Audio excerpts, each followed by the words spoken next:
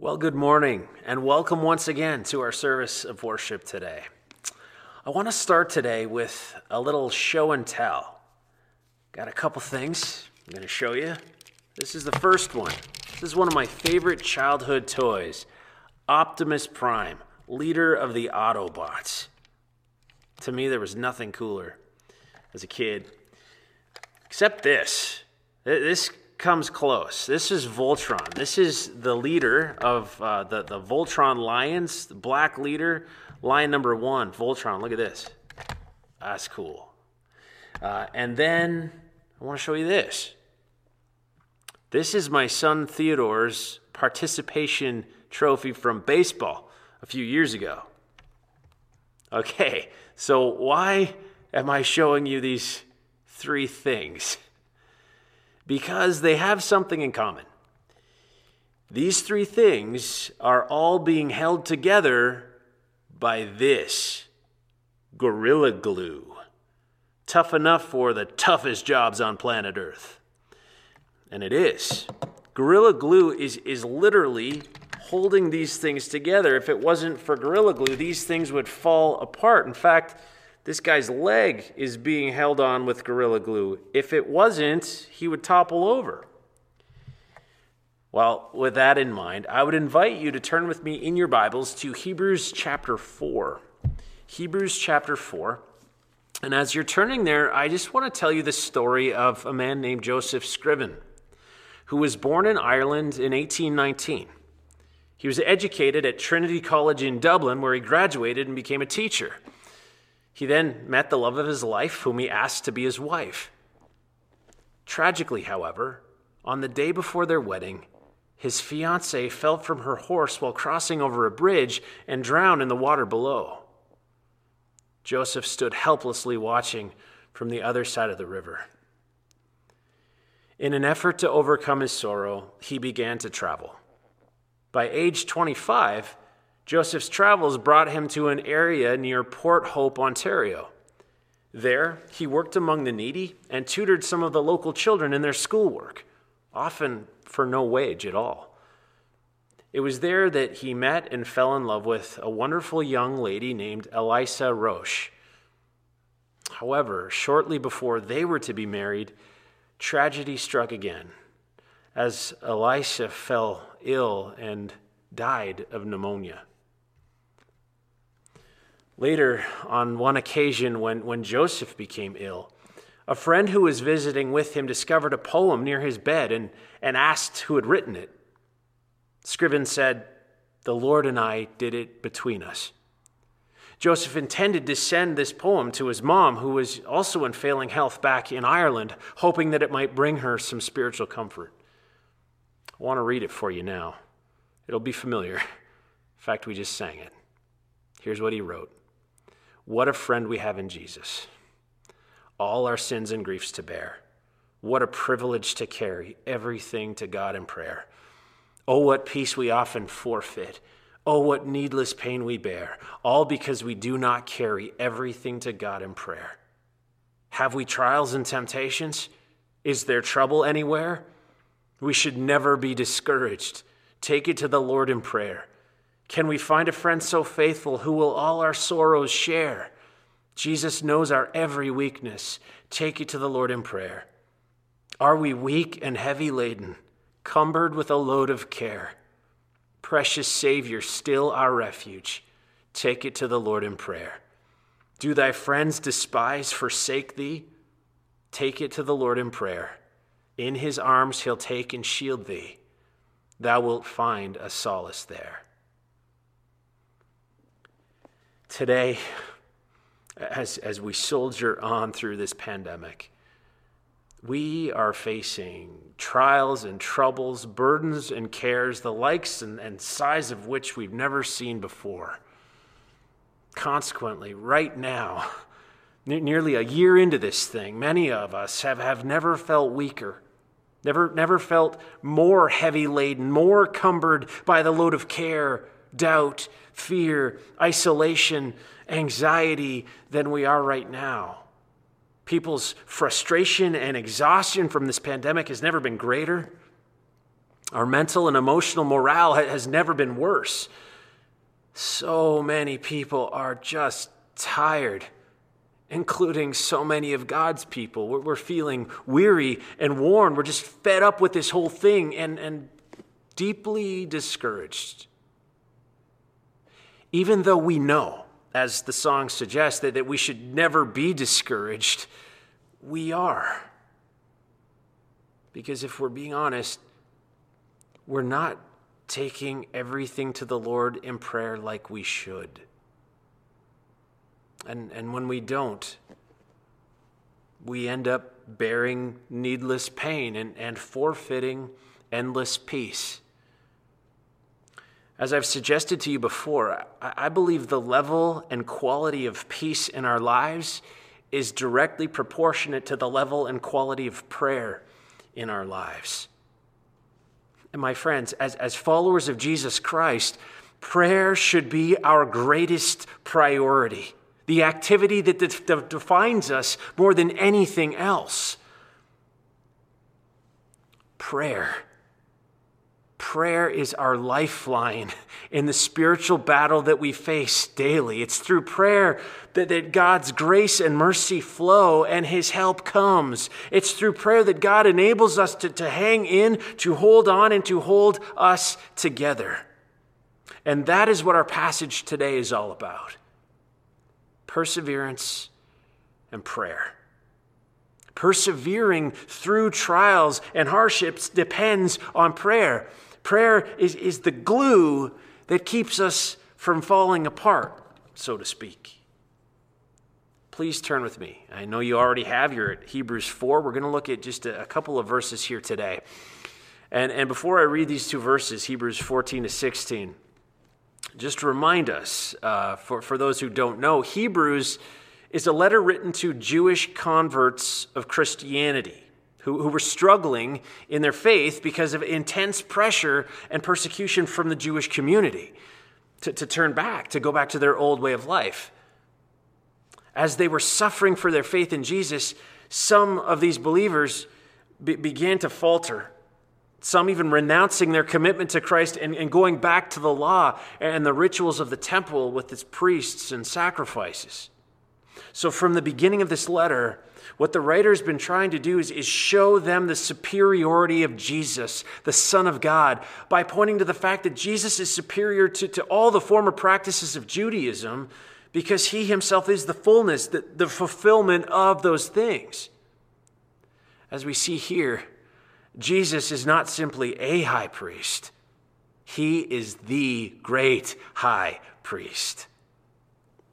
Here's what we read in verses 14 to 16. Therefore, since we have a great high priest who has gone through the heavens, Jesus, the Son of God, let us hold firmly to the faith we profess. For we do not have a high priest who is unable to sympathize with our weaknesses, but we have one who has been tempted in every way, just as we are, yet was without sin. Let us then approach the throne of grace with confidence, so that we may receive mercy and find grace to help us in our time of need. Now, there are two basic commands here. Verse 14, let us hold firmly to the faith we profess, which is about perseverance, and let us approach the throne of grace with confidence, which is about prayer. But both of those commands are tied to the understanding of Jesus as our great high priest. This truth is so important because when we understand and embrace what that means, it will enable us to persevere and embolden and empower us to pray like we're supposed to. The problem is, it's hard for us to relate to that concept of a high priest because they don't exist today. But that wasn't the case for the original hearers. That the high priest was the most important office in the religious system of the Old Testament. While there were various levels and orders of priests, there was only one high priest. Moses' brother Aaron, of course, was the first high priest, who was appointed on behalf of the people to offer sacrifices to God for the people's sins. which was necessary because God is holy and people aren't. We're sinful. And sin has created a barrier between God and people. So somebody had to go between, had to mediate. And God ordained that there be human priests to do that, to go between, and that these priests would offer sacrifices. God deemed that blood had to be shed. That's how serious our sin is. The wages, the payment, the penalty for our sin is death. As we read in Hebrews 9:22, without the shedding of blood, there is no forgiveness. Well, in the Old Testament system, it was an animal substitute for the sinner. God would look upon the blood of that animal that would be sacrificed and would turn his anger away from the people. Once a year, on the Day of Atonement, known as Yom Kippur, which was the 10th day of the 7th month of every year, the high priest would enter into the Holy of Holies in the tabernacle to make atonement for all the sins of the nation. But he could not enter there lightly. In fact, he would go in with a rope tied around his leg because if he wasn't properly prepared, or if he entered at the wrong time, he would die instantly. That's how serious God's holiness is. Inside the Holy of Holies, the high priest would sprinkle the blood from the animal sacrifice on what was called the mercy seat. That is, the golden lid that was placed on the Ark of the Covenant in the very presence of God. Now, if the priest did that and came out alive, the people would have probably breathed a huge sigh of relief because it meant that God had accepted the sacrifice for their sins for another year. It meant that their debt was paid up, but only for another year. You see, the high priest had to repeat the sacrifice year after year. And when one high priest died, he would have to be replaced with another. So they could never guarantee an ongoing presence with God to intervene for the people. So there were obvious flaws, shortcomings with this system. And that's the point of the whole history of Israel. This system is imperfect, it's incomplete, and it all points to the need for something greater. Indeed, for someone greater, someone perfect and complete. Jesus Christ, the Son of God, the great high priest, as we read here. Jesus was the only one who could be the great high priest because he is divine. He knew God perfectly because he was one with God. He was God. And he knew men perfectly because he also became human. And so being fully God and fully man, Jesus becomes the absolute perfect high priest who alone could mediate and bring people to God. Well, notice verse 14. It says, since we have a great high priest who has gone through the heavens, Jesus, the Son of God, let us hold firmly to the faith we profess. So what does that mean that Jesus has gone through the heavens? Obviously, it's important we get that because otherwise we can't hold firm to the faith we profess. So what does it mean? Well, as I mentioned, the Old Testament high priest on the Day of Atonement would take the blood from the animal sacrifice and he would go through into the Holy of Holies. But he would go through the three areas in the tabernacle. He would first of all go through the door into the outer court, then through the door into the holy place, and then behind the thick veil into the Holy of Holies. So there were three levels to go through. But Jesus, the great high priest, didn't go through the tabernacle into the Holy of Holies here on earth. He went through the heavens into the holiest of holies there. You see, the Jews believed there were three levels of heaven, as Scripture talks about. They thought of the sky as the first heaven, the stars as the second heaven, and the presence of God as the third heaven. And so, as the human priest passed through these three levels in the tabernacle to enter the Holy of Holies, Jesus, the great high priest who rose from the dead, passed through these levels of heaven into the very dwelling place of God the Father. But hold on. What about the sacrifice? What blood did he bring? Hebrews 9:12 tells us, says this, He did not enter by means of the blood of goats and calves, but he entered the most holy place once for all by his own blood, having obtained eternal redemption. The blood of goats and bulls and the ashes of a heifer sprinkled on those who are ceremonially unclean sanctify them so that they are outwardly clean. How much more then will the blood of Christ, who through the eternal Spirit offered himself unblemished to God, cleanse our consciences from acts that lead to death, so that we may serve the living God? The flood of blood poured out over the altars of Israel for centuries couldn't come close to doing what the blood of Jesus did. The blood of our great high priest, who went through the heavens, ascending into the very dwelling place of God. And when he got there, he sprinkled his own divine, perfect blood on our behalf on the eternal heavenly mercy seat of God, making perfect atonement for all the sins of mankind once and for all time, paying the price in full and completely satisfying God's wrath against our sin. And my friends, that guarantee is what enables us to hold firm to the faith we profess. Look at verse 15. For we do not have a high priest who is unable to sympathize with our weaknesses.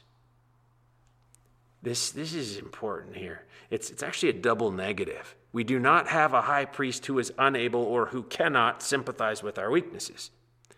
You see, it's anticipating an objection. It's like, hold on, okay, you've just said that Jesus is the great high priest who's passed through the heavens. Well, how can someone beyond the heavens possibly relate to me and my little problems here on earth, or frankly even care about them? The author anticipates this kind of doubtful thinking and says, no, Jesus is not unsympathetic. He understands our deepest weaknesses and feelings. Now keep in mind, these people, these Jewish converts to Christianity were being persecuted. They were suffering grief in all kinds of trials. The King James Version puts it this way: Jesus is touched with the feeling of our infirmities. Whatever touches us touches him. He is aware of our tears. He's moved by our sorrow. He wept with Mary and Martha at the tomb of Lazarus. He's touched by our feelings and failures because he knows what we're going through. You know, when we're going through hard times, we want to talk to someone who gets it, someone who's been there, who understands, who knows what it's like. My friends, Jesus understands better than anybody else. In fact, he is the only one who fully and truly gets it. In the words of Joseph Scriven, can we find a friend so faithful who will all our sorrows share? Jesus knows our every weakness. Take it to the Lord in prayer because he knows. Christian artist Jeremy Camp has written a song called He Knows. Here's how the lyrics go. He knows. He knows every hurt and every sting. He has walked the suffering. He knows. He knows. Let your burdens come undone. Lift your eyes up to the one who knows. Every time you feel forsaken, every time you feel alone, he is near the brokenhearted. Every tear he knows, along with every trial and every temptation. Look again at verse 15. It says, we have one who has been tempted in every way, just as we are, yet was without sin. This is huge. Not only to know that Jesus sympathizes with us, but to know that Jesus was tempted just as we are, that he faced every kind of temptation we have faced and ever will face, but with one huge difference. Where we fail, he doesn't. He didn't. He succeeded. Where we give in, Jesus stood strong. Where we crumble under the pressure, Jesus obeyed his Father. He was tempted in every way we are, yet he never ever sinned by giving in. In his classic book, Mere Christianity, C.S. Lewis put it this way: a silly idea is current that good people do not know what temptation means. This is an obvious lie. Only those who try to resist temptation know how strong it is. After all, you find out the strength of a wind by trying to walk against it, not by lying down. A man who gives in to temptation after 5 minutes simply does not know what it would have been like an hour later. Christ, because he was the only man who never yielded to temptation, is also the only man who knows to the full extent what temptation means. My friends, more than anyone else, Jesus knows what we're going through. He felt the full force of trials and temptations that we can never understand. And so we can be sure that he's never surprised by anything we experience or do. We can go ahead and be totally honest about our fears and our failures because he knows. And because he knows, verse 16 says, let us then approach the throne of grace with confidence so that we may receive mercy and find grace. Approaching the throne of grace with confidence. Wow. To the ancient world, a throne was a forbidding place of sovereign authority and judgment. If you approached a throne and the ruler or king didn't hold out his scepter, you could be killed. You could be executed. You definitely wouldn't draw near to the throne for sympathy, especially with a petty little problem. But here, we are being invited to come to God's throne of grace. Because of Jesus, our great high priest, the throne of God's justice and judgment is now a throne of grace and mercy. That's what verse 16 says we receive when we approach God's throne. Grace refers to God's unmerited favor. Mercy to God's unmerited forgiveness, his tenderness in sparing us from the punishment we deserve for our sin. Put another way, grace is receiving what we don't deserve. Mercy is not receiving what we do deserve. And when we approach God's throne in prayer in Jesus' name, we receive them both, which is why we're told to come not reluctantly, but what? Confidently. Look at that. Come with confidence. Approach his throne of grace with confidence. That word confidence means with freedom of speech. That's the literal translation. We can approach him and speak freely, not because of who I am, but because of who I am in Christ, his Son. Wow. An old man was wondering if his wife had a hearing problem. So one night, he stood behind her while she was sitting in her lounge chair, and he spoke softly to her. He said, "Honey, can you hear me?" There was no response. So he moved a little closer and tried again. "Honey, can you hear me?" There was still no response. So finally, he moved up right behind her and said, "Honey, can you hear me?" She replied for the third time, "Yes." When we come before God in prayer, we do not ever have to question whether he hears us. We can approach his throne with confidence, knowing that he does. Through faith in Jesus, our sin has been paid for. We've been clothed in Jesus' righteousness, adopted as God's children, and so we can approach his throne boldly and honestly and pour out our hearts before the Lord, knowing that he knows and understands what we're going through and what we need, and that he will give us grace and mercy to do what? What does it say? Grace and mercy to help us in our time of need. That's what verse 16 says. That word help here literally means to hold together. It's a nautical term used in Acts 27 to describe the cables that the sailors wrapped around the hull of Paul's ship during the storm so that it wouldn't break apart. That's the picture here.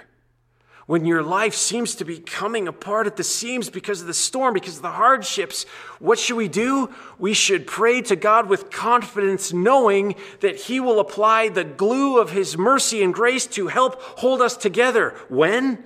In our time of need. That phrase literally means at just the right moment. God answers. His answers are always perfectly timed. His provision, his supply of grace and mercy is never too soon and never too late, and it's always sufficient. And through prayer, we receive God's mercy and grace to help hold us together exactly when we need it. which I'd suggest is all the time, my friends, all the time. I think a lot of the time that the main reason we don't pray like we should is because we don't realize just how desperate we are, how needy we are.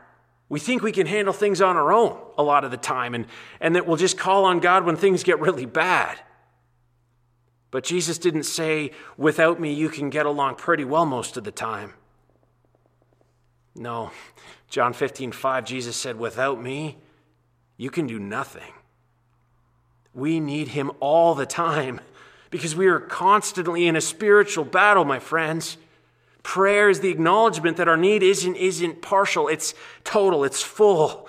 We depend on him for everything, for every breath we breathe, for everything we can possibly think of, we depend on him, which is why we should pray without ceasing, as we read in 1 Thessalonians 5:17, because we never cease to be in need of God's grace and mercy to come to our rescue and help hold us together. Which is why at the outset of this pandemic, last March, we started a prayer clock to organize a continual flow of prayer to God for the multitude of needs and concerns in our world and in our lives. And many of you committed to signing up, right? To doing that, to praying a regular 15-minute block of prayer every day. Well, as we start this new year, we are rebooting, we're resetting the clock and asking everyone who is able to commit to at least one 15-minute block of time each day. Though we would encourage more. If you want to sign up 2-3 times, brilliant. The more prayer, the better. We want to do what God's word says, pray continually, to pray without ceasing. My friends, today, this afternoon, tonight, tomorrow, the next day, and every day of this new month and this new year, let us hold firm to the faith we profess and be held firm by the grace and mercy of our God whom we address in prayer. Let us recommit ourselves to pray with confidence and without ceasing. As we read here, let us approach God's throne of grace with confidence, not in ourselves, but in Jesus Christ, the Son of God, who is our great sympathetic high priest, who offered the perfect sacrifice of his own precious blood to atone for our sins once and for all time. Through faith in Jesus, we can approach God's throne of grace with confidence in prayer, believing, knowing that because Jesus feels and knows our every weakness, we will receive God's mercy and grace to help us hang on, help us hold on, help hold us together in our time of need, which is every time and all the time. So let us pray. Our Father, we thank you for giving us your Son, Jesus, our great sympathetic high priest and perfect sacrifice, who paid for our sins once and for all by his blood shed and his life given on the cross. We thank you that he has defeated death, has risen, ascended, and gone through the heavens. So, Lord, empower us to hold firmly to the faith we profess in Christ. For we do not have a high priest who is unable to sympathize with our weaknesses. No, we thank you that Jesus shares our sorrow and knows our every weakness better than anyone, because he has walked the suffering, because he was tempted in every way just as we are, yet was without sin. And so, Lord, we praise you that we can approach your throne of grace with confidence in Christ, so that we may receive your abundant mercy and your amazing grace to help us, to hold us together in our time of need. It's because you are our refuge and strength, our everlasting, ever-present help in trouble. Lord God, help us not to be afraid, not to be discouraged, but to be bold and confident in taking everything to you in prayer. Everything. Surrendering all of our burdens, our cares, our fears, our sorrows to you in exchange for your peace and your joy that gives us strength. It is in Jesus' name I pray. Amen.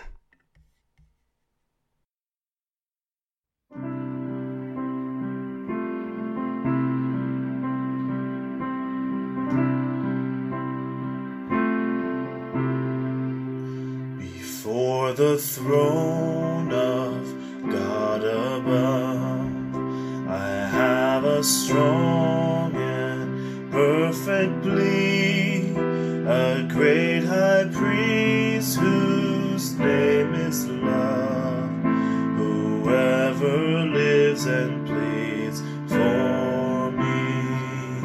My name is graven on his hands, my name is written on his heart. I know that while in heaven he stands, no tongue can bid me thence depart. No tongue can bid me thence depart. When Satan tempts me to despair and tells me of the guilt within, upward I look and see him there, who made an end to all my sin. Because the sinless Savior died, my sinful soul is counted free, for God the just is satisfied to look on him and pardon me, to look on him and pardon me. Behold him there, the risen Lamb, my perfect, spotless righteousness, the great unchangeable I am, the King of glory and of grace. One with himself, I cannot die. My soul is purchased with his blood. My life is hid with Christ on high, with Christ my Savior and my God, with Christ my Savior and my God. One with himself, I cannot die. My soul is purchased with his blood. My life is hid with Christ on high, with Christ my Savior and my God, with Christ my Savior and my God.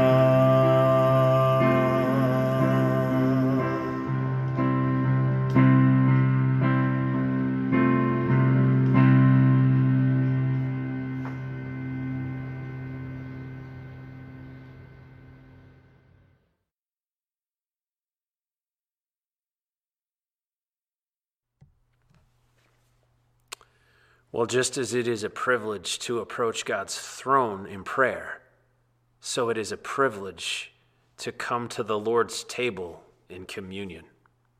And it's especially appropriate in light of our message today that we join together in proclaiming the Lord's death until Jesus comes again. In obedience of Jesus' command, we are now going to participate in the Lord's Supper. In his body that was given for us, represented by the bread we will partake in a moment, and his blood that was shed for our sin on the cross, represented by the juice that we will drink together in a moment. So I would invite you now to get these elements ready at home, and then we will proceed with the words of institution. To its blessing and fellowship, all disciples of the Lord Jesus who have repented of their sins and are following him in newness of life by the Spirit may come and partake. This is not our table, but the table of our Lord. The Lord Jesus, on the night he was betrayed, took a loaf of bread, and when he had given thanks, he broke it, and he said, "This is my body that is given for you.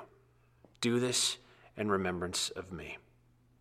I would now encourage you participating at home to return a prayer, either out loud or in the quietness of your heart, thanking God for the bread, symbolizing the body of Jesus given for us.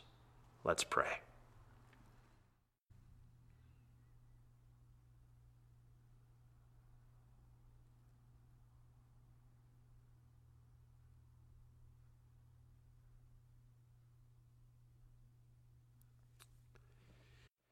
Together, let us eat this bread in remembrance of Jesus' sacrifice for us.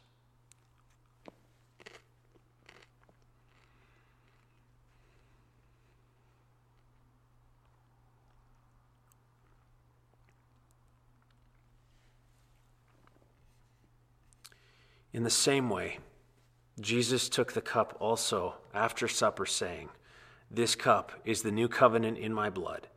Do this as often as you drink it in remembrance of me. For as often as you eat this bread and drink this cup, you proclaim the Lord's death until he comes."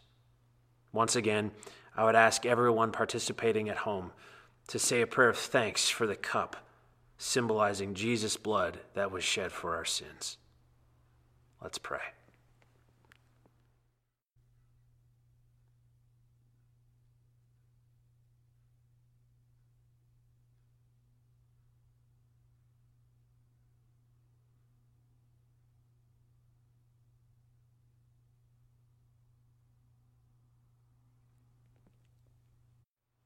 Jesus said, "This is my blood of the covenant, which is poured out for many for the forgiveness of sins. Let us drink this in remembrance of Christ's blood that was shed for us, and be thankful."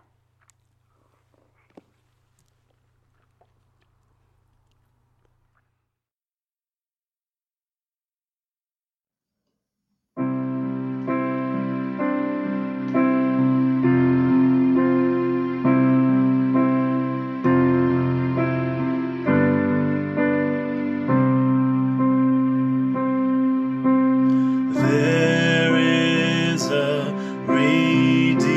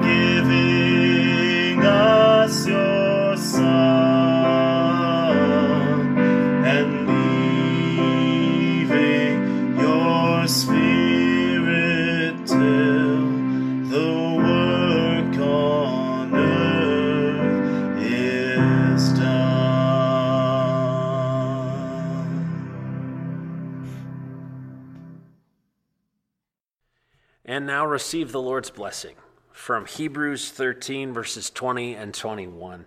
May the God of peace, who through the blood of the eternal covenant brought back from the dead our Lord Jesus, that great shepherd of the sheep, equip you with everything good for doing his will. And may he work in us what is pleasing to him through Jesus Christ, to whom be glory forever and ever. Amen. God bless you.